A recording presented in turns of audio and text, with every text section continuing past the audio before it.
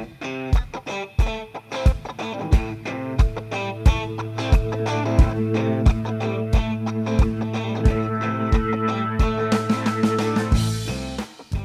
you looking to fine-tune? Whether for your business, your job, your team, or yourself. In each episode, we will be discussing different ideas and opinions using real-world examples to help you see opportunities, innovate, and succeed.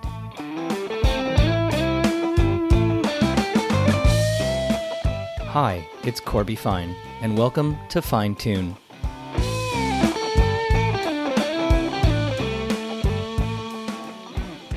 So many years ago, I was deep in the media business, and I remember lots of conversations with lots of different partners. We were trying to revolutionize and modernize the Canadian media landscape. Everything was going digital, and I was working at a big telecommunications company at the time in the media business. And while trying to figure out what to do in the market, there were some really smart people who were doing the same from their organization's perspective. And there were a few times we got together in these secret meetings and had these great conversations. We couldn't tell anybody about it because what we were trying to do was innovate. And God forbid we innovated the Canadian media landscape. People were running scared. And one of those people is with me today, and it's a gentleman named Paul Burns. Now, Paul is currently the managing director of Twitter Canada. So he's in Toronto, and he's responsible for the overall vision, innovation, growth of the Canadian market for Twitter. Now, before that, he's had some incredible roles. There's a little agency called Huge, kind of a pun there, that he helped lead the Canadian operations for with brands like Nike and Google and Four Seasons, really cool aspirational brands that we all want to work with and for at some point in our career. He was a vice president of digital at Shaw Communications and Shaw Media. Before Shaw, he was in all kinds of different executives. So you sound old now, Paul, but this happens when we get to these conversations. Roles at companies like CanWest, Simpatico, MSN, Nokia. Paul, you've been all over the place. And not just that, but you give back, currently serving on the board of Matthew House, a non-for-profit for refugees. I'm so honored to have you today. Thanks for joining me on the podcast. Corby, thanks for having me. So good to be here. I don't even know if I can live up to that bio you just read, but I appreciate you. The conversations I've been having lately with different guests of my genre seem to start with this whole legacy of career growth, and all of a sudden we sound old. But anyway, yeah. You're wearing a cool T-shirt, so that's all that matters. So listen, I've been really excited to have you on for some time. We've been going back and forth on scheduling, and that's because there's so much happening right now in the landscape of both social media en masse, as well as Twitter specifically. And I think over the last year or two or four, Twitter's been very, very, very much in the eye of the consumer, not just in Canada, not just in North America, but globally. And the platform's evolved. I look back on the date when I started having an account. It's a long time ago. And it took me a while to figure out what to do with it. But I remember back when it launched, I really didn't know what it was supposed to be. Was it a social network? But it didn't smell like the big blue Facebook competitor. I couldn't really do anything of substance because of that character limit that it launched with. That was, kind of cool, but I didn't really know what to do with it. But then the jackpot in my brain hit, and it was like, wow, people are standing on street corners and they're telling me what's happening that's relevant and matters to me. So maybe you can give me a little bit of a perspective of what is Twitter today in 2021? Yeah, it's a great question. What is Twitter? Well, it depends on who you ask. I would say if you were to ask Jack Dorsey, our co-founder and CEO, he would say that Twitter is the conversation layer of the internet. And maybe that's an aspirational characterization of who we are and what we're trying to do. But, that's how he would view us. And when you think about our mission inside Twitter, and we talk about this often, our mission is to serve the public conversation. So even when you think about just the words I use there, just the language, it's serving the public conversation. There is a conversation that is public. And I think deep down, if you kind of peel the layers back to that statement, we believe that when conversations are happening across many, many different types of viewpoints and backgrounds and on every possible issue you can imagine, when that's happening publicly, you can actually make some inroads in actually making the world a better place. So Twitter is this conversation engine that is talking about what's happening right now in the world. And what's interesting about it too is that you can literally at any point, and I don't think people truly take advantage of this enough, you can dip your finger into Twitter and get a pulse check on what's happening in the world and what people care about. And so that's what Twitter is. Twitter is this conversation engine. It's this open forum where people can have the conversations they want about the things that they want. What Twitter's not, and maybe that's a more interesting question, I don't know, but I would say where other social platforms, even like Instagram, Facebook, you've got a platform that is primarily about look at me. I use those platforms. I love them. But the user behavior on those platforms is quite different. You've got this perfectly curated portrayal of your life to the world. And Twitter, we see a little bit of that, but it's predominantly look at this. So whereas Instagram is look at me, Twitter is look at this. It's pointing to a thing, an event, something that's happening in the world, and people are talking about that thing that's happening in the world. So across every possible dimension, news, politics, tech, gaming, you name it. And Twitter is also, there's a shelf life to Twitter too. There's a time sensitivity to it. When news breaks, news breaks on Twitter. It is the source for most journalists. It is where stories get made and stories get told. And I would say there's an immediacy to Twitter that maybe you don't see on other social platforms or tech platforms today, which we see that in a real way in COVID, in the pandemic, where people need to get real-time updates on what's happening in the world. And Twitter is often this default place to go to figure those things out. So anyway, that's a long-winded way of answering your question. That's kind of what Twitter is. Yeah, I think the notion of even where to find and get yourself a vaccine, and seeing how Twitter has become this default go-to where people help people. And it's a conversation, to your point, that it matters to a whole group of people, but at the same time, so does what's happening on a live episode of American Idol or something more entertainment. And I think you talked a little bit about it's what matters to me. And so it kind of doesn't matter at the scale of local or community or global. If it's relevant, there should be something happening around the conversation. And I think that's really part of the interesting component. And the second piece you said around, it's not look at me, it's look at this. That's fairly telling. And so, I guess for me, I've always seen Twitter also as a platform to cry for help. And by that, I mean, from a, customer experience, customer service perspective, it's not just news about things that are relevant to the mass, but to me. And there's a great story that I was sitting on an airplane once, literally about to take off on the runway, and I looked at the wall to my right, and there was insulation exposed, and the plastic on the door frame was basically off. And a little panic set in. He started to sweat. I started to sweat a little. I'm generally a furnace anyway, but I started to sweat a little more. And I didn't know what to do. And I took a picture, I'll never forget, and I posted it on Twitter while sitting on the plane taxiing to the runway, and tagged the airline. And I said, hey, is this safe to fly? Now, I didn't get a response before I took off. I landed, so it was obviously safe. But by the time I landed, 2 hours later, there was a response from the organization. So I guess that sort of fits in. But how do you see that sort of service and conversational component going between consumers and brands and organizations? Yeah, it's a good question. One of the most followed accounts on Twitter are brands, actually. And I think people are in this mindset when they're on Twitter where they're looking for what's new. They're seeking the latest and greatest. And, whether you're a fan of Tesla, whether you're a fan of Apple, or you want to get the latest info on, Bitcoin, you're in this mindset of like the latest and greatest information. And so I think that mindset also applies to a lot of organizations, how they think about customer service. And, there is something compelling about calling out a brand on Twitter about customer service issues. We see it all the time. And there are certain brands that are wonderful at this, that they know how to respond in a moment. They know how to handle customer inquiries. But there are others that have no idea how to handle this. And we actually have data and research on time to respond. When you actually posted that photo, I'd be curious to know how long it took for the airline to actually respond to that. But there is actual data that supports this idea of the faster the response time, the more satisfied the customer, and the more you can actually turn a negative experience into a positive one.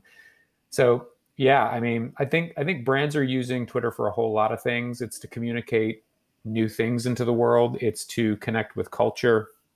It's to have their CEO and executive cast a vision for the future of their business.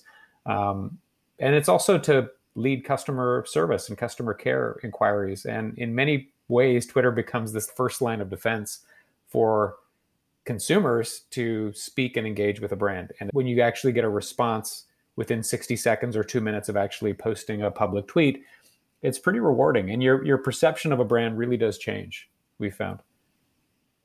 Yeah, I often ask people what's their last 10 out of 10 customer experience. Like, walk in, everything is so good and so perfect that you're willing to scream it from the rooftops. And 90% of the time, it's fun. You should try this. Ask your friends. 90% of the time, it's the resolution to a problem, right? The ability to just walk in and get a 10 out of 10. Yeah. It's not that great, but when something goes bad and then it gets resolved, it's like, wow, they went above and beyond. But think of how expensive that is. And so what you just said really resonated, because if I'm a brand and I'm thinking about, it may take me a while to solve the problem. I'm going to try and solve it. But the immediacy of just recognizing and acknowledging the response should go so far in that consumer's mindset. I know that if a brand like that airline did for me simply acknowledged my concern, issue, fear, I'm going to have a great customer experience, even if it takes forever to fix the problem, because they at least recognized it. And so I see that as a huge opportunity for the platform and brands as well. Totally agree. Yeah, totally agree. So I'd like to come back to what you said around, news breaks on Twitter, because I think about the platform both from the content side, the information, the news, whether it's provided by me and you and someone standing on the corner, or by an organization, a brand, a news outlet, a professional journalist. But there's this whole other side of, advertising, and obviously having to monetize the platform to keep it going so that we can do things like complain to airlines and get breaking news on the street corner. How does Twitter now think about both sides of that? There's value on both. And when you think about organizing your business, where are you spending your time? Yeah, I think most of our views internally are pretty aligned on this topic. I would say that the state that we're aiming towards, our North Star maybe is the better way to frame it, is that, can purpose and profit coexist? Can we be a platform that actually improves the quality of public conversation in the world? And I think deep down, I think we honestly, truly believe that conversation is the way to solve many of the world's problems. I don't think we're perfect at that. I think we have a lot of ground to make up, and I think we're doing some things really well and other things we're not doing well. But I think, can that coexist with profit is I think what we're shooting for. And brands are using Twitter in many different ways. Advertising is a primary revenue driver for us. Like most digital media companies, it's a chance to connect with audiences around the things that matter to them, whether it's the NHL game that's playing tonight, or the award show, or some social cause that's important to you and your customers. So brands are using Twitter in many different ways. And I think what we're seeing on the brand side is brands move from Twitter is a mechanism to distribute my advertising to Twitter is a mechanism where I can actually become a conversational brand. I can actually develop a personality. I can actually have a tone of voice. And brands that do that well, I think, are the brands that really, really, you see a differentiated perspective in terms of their love from their customers. Brands that know how to speak and how to talk, know how to engage in a moment that is tied and relevant and maybe perfect for what they're trying to do as a brand. Or maybe brands that, conversations that don't have perfect tie to the brand, but they're able to weave it back into the services that they're trying to build. And so, yeah, I think that's kind of how we think about brands. Almost every major brand advertises and engages on Twitter. And so, yeah, it's an important part of our business. And I think our vision is that both of those things, the health of the public conversation and the profit that fuels that, are done in concert together, if I can say that. I'm curious, and I'm going to come back to the advertising thing in a second, but when we talk about brands and brand voice, but then we also talk about this notion of, the breaking news, which often is going to come from the individual. Is there, are you guys seeing differences or similarities between the value of that individual contributor or influencer versus that corporate entity?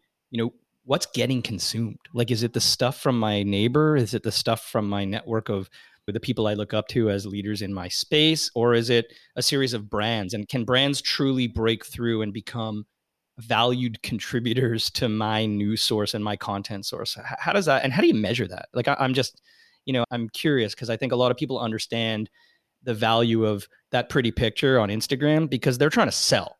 Let's call it what it is, right? Those platforms have become sales platforms, visual storytelling to sell stuff. And that's not what Twitter is. So how do you value and how do you measure the effectiveness of the individual contributor versus the brand contributor? Yeah, both are totally relevant. Both are involved in, I would say, creating slightly different content for the platform.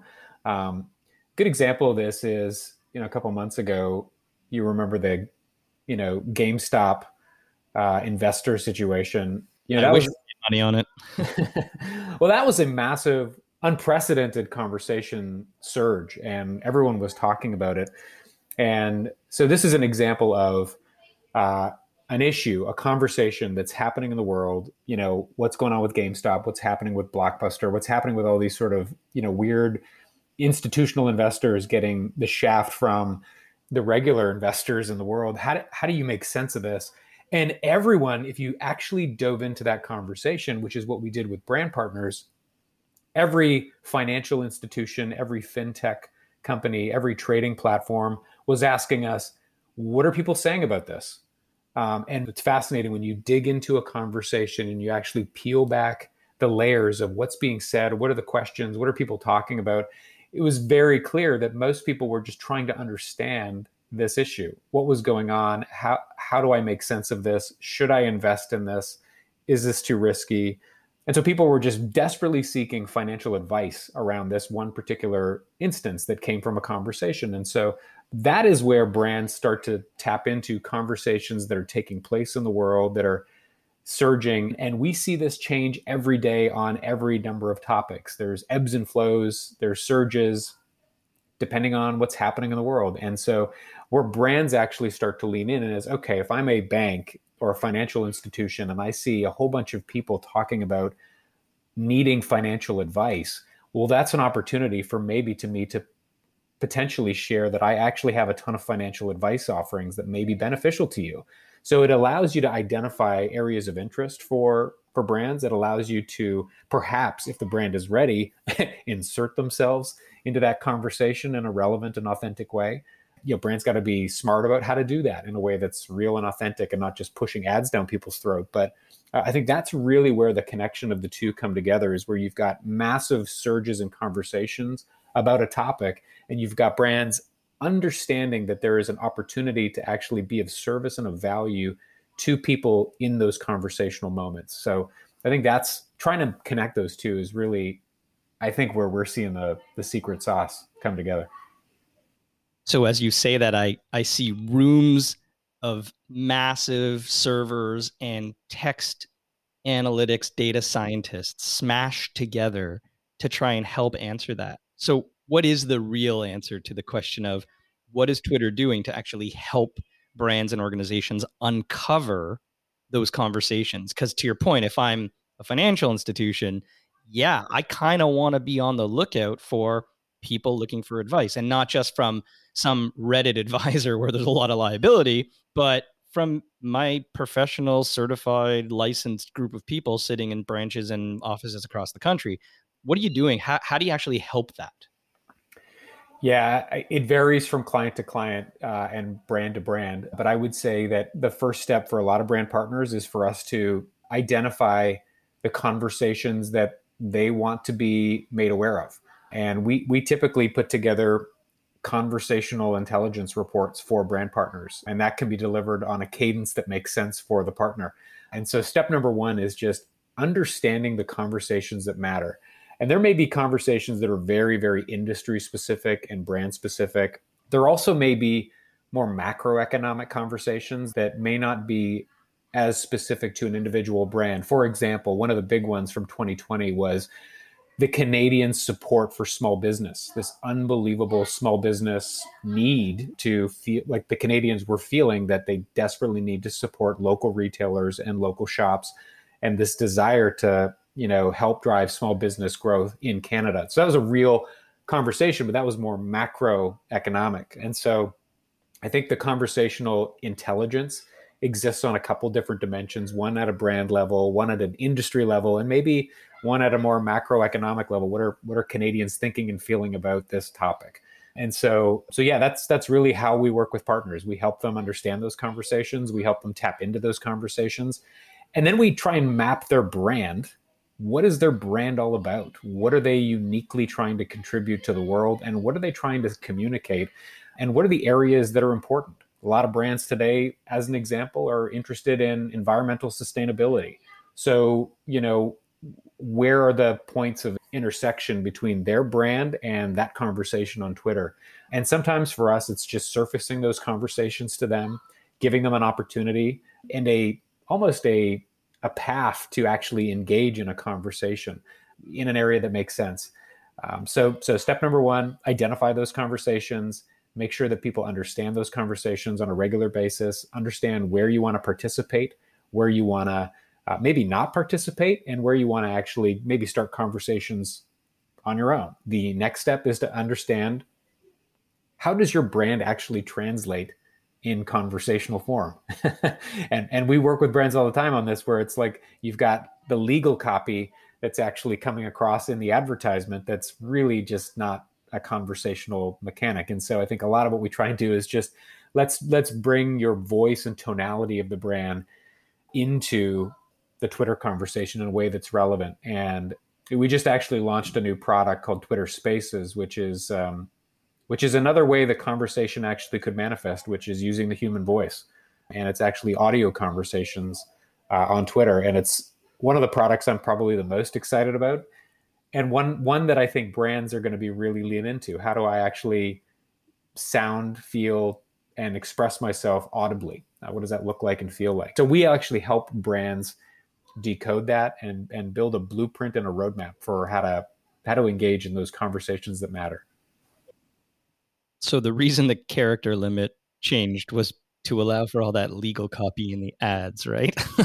Well, I would say that, some of the most creative ideas are born out of limitation. And so the fact that we actually had a character limit at the outset, a lot of people were pissed at that. But I honestly think that the fact that brevity was required made Twitter more interesting. It actually forced limitations, forced restrictions, enabled better creativity and better uses of the platform.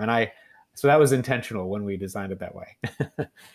I remember going to market with asks sometimes to write the response to the question, whether it was a job application or some sort of pitch, in the form of a tweet. And that restriction, to your point, absolutely forced you to think 2, 3, 4, 7 times before you hit the button, because you had a limit. You had to be really crafty within the constraints. Yeah. And short, punchy, pithy tweets that say something important always, almost all the time, perform better than long-winded explanations with lots of nuance and details. And so that's a best practice. So one more question around the advertising evolution then, because obviously, to your point earlier, the platform needs to be able to generate revenue in order to sustain and grow. So you talked a little bit about this notion of conversational analytics and mapping brands to what's going on in the world to be part of that. Talk to me about the evolution of the revenue side when you think about the advertising capabilities, the products, the ways in which brands can actually not just get involved, but pay to get in front of the right audiences. What's going on that side? Yeah. So we have a whole suite of ad products that exist. One interesting tidbit on our ad products is that I've been at Twitter for about 3 years now, and our ad stack, our technology stack for our ad products was so old and legacy that there were so many limitations. Anytime you wanted to add a new product or evolve a product that it was in existence or introduce something that's new, just the labor involved in actually deploying those new ad products was just so extensive. And so a year ago, we actually rebuilt the entire ad stack at Twitter. And so what we've seen actually happen from that is just an incredible cadence and deployment of new ad products in the last 12 months. And it's been really exciting to see. And the future horizon for product development and cadence of releases is super, super exciting. And so brands sometimes think that Twitter is text only, and that's maybe from our heritage and the origin of Twitter. But I would say where we've seen most brands lean into across all the promoted ad products is video. And video tends to be one of the most high performing and most frequently used ad product that we have. Every broadcaster, every publisher, every news organization is on Twitter. And so with all of these partners that actually put their content on Twitter, you can actually buy pre-roll advertising against that content. And so it's a very real subset of our business. It's probably the fastest growing subset of our business. And we don't do much user generated video content. I would say the predominant video content that's on Twitter is broadcast partnerships from either the NBA, MLB, NHL, major sports broadcasters, etc. Sports is massive on Twitter. And if you looked at Sportsnet or ESPN or any of the major leagues, you'll just see the volume of video sports content, the highlight reels. It's pretty predominant. So if a brand or an advertiser wants to connect to the Maple Leafs or the NBA, I won't mention the Raptors. This is an opportunity to do that and actually connect to the fans and the conversation around that. And so, yeah, there's a whole suite of ad products that exist. I'm probably the most excited about our audio products coming out. I think there's something really interesting there that I think brands will be able to tap into. And our takeover products too are actually some of the most exciting things that we have. You want to take over Twitter for a day? We have some pretty cool products that allow you to essentially become, the most talked about brand in the country for a day. And so, yeah, so you'll see that evolve and migrate and change and improve over the coming weeks, months, years. I know some politicians that would love to take over Twitter for the day, but some aren't allowed anymore. Some are, but hey, it is what it is. We banned political advertising on Twitter actually a year ago. And so we were actually the first platform to do that. And I think the theory behind that is political influence should be earned, not bought. And so, yeah, if you are a political party, you are not allowed to buy advertising on Twitter right now. They can tweet organically, but they can't buy ads. So just a couple of quick off the cuff questions to kind of wrap us up here. Unplanned, unrehearsed. Ready? So at the top of the list of all the people or brands you follow on Twitter, who's number one? Where's your go-to? Yeah, it's good. There's a lot of people I like to follow. Right now it's Vax Hunters Canada. Maybe that's just the moment that we're in, but I find that I get a lot of requests from people on help to find vaccine appointments, and I direct them there. At VaxHuntersCan at VaxHuntersCan is the handle. It's one of these remarkable success stories where they've got over 250,000 followers in a little over a month, and they're posting, dozens of times a day on vax appointments across the whole country. So, and most people are finding vaccines because of them. So that's probably my go-to at the moment. Yeah, they've created a bit of a cottage industry where I know a lot of people in different neighborhoods who take that, personalize it, and reshare it out through other social platforms to their network too. So it's a great service and a great example. What's the last tweet you sent out? Geez, I'd have to check. I don't even remember. Give me 2 seconds. I'm pulling up my.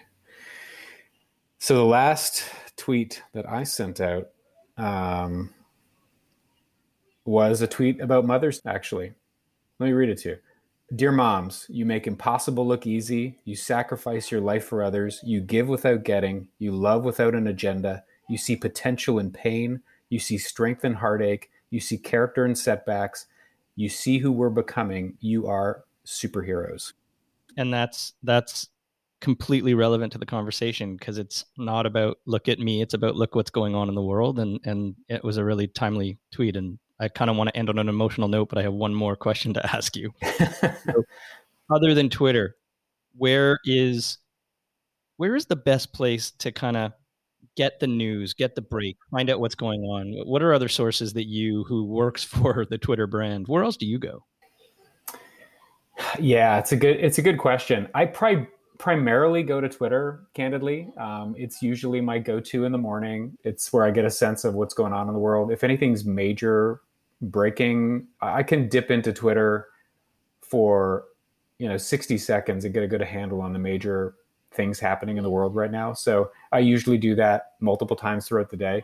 I don't know if that's the obvious answer, but that's I don't have many other news sources other than that, candidly. It's okay. You've worked at all the different publishers before, so you know where to go, and Twitter's the place. Listen, Paul Burns, Managing Director, Twitter Canada, who I think expressed it best, a platform where purpose and profit can coexist. I mean, I think that's really a great line. And it is different. It is distinct. It's not about this incredibly visually, sort of manipulated environment of pretty pictures, but it's really a source of information, and where you can get your I'm about to get on an airplane and fly fears taken care of by the airline, in my personal circumstance. So thank you so much for explaining all of this to us. I really look forward to the continued evolution of both the content side, the news side, as well as the advertising side, because I do play on both sides as well. And thanks for spending some time with us today. Hey, Corby, thanks for having me. Great to see you. Take care. You've been listening to Fine Tune. If you haven't done so already, please subscribe to the show wherever you get your podcasts. You can connect with me on Twitter @CFine, through LinkedIn @CorbyFine, or visit my website, corbyfine.com.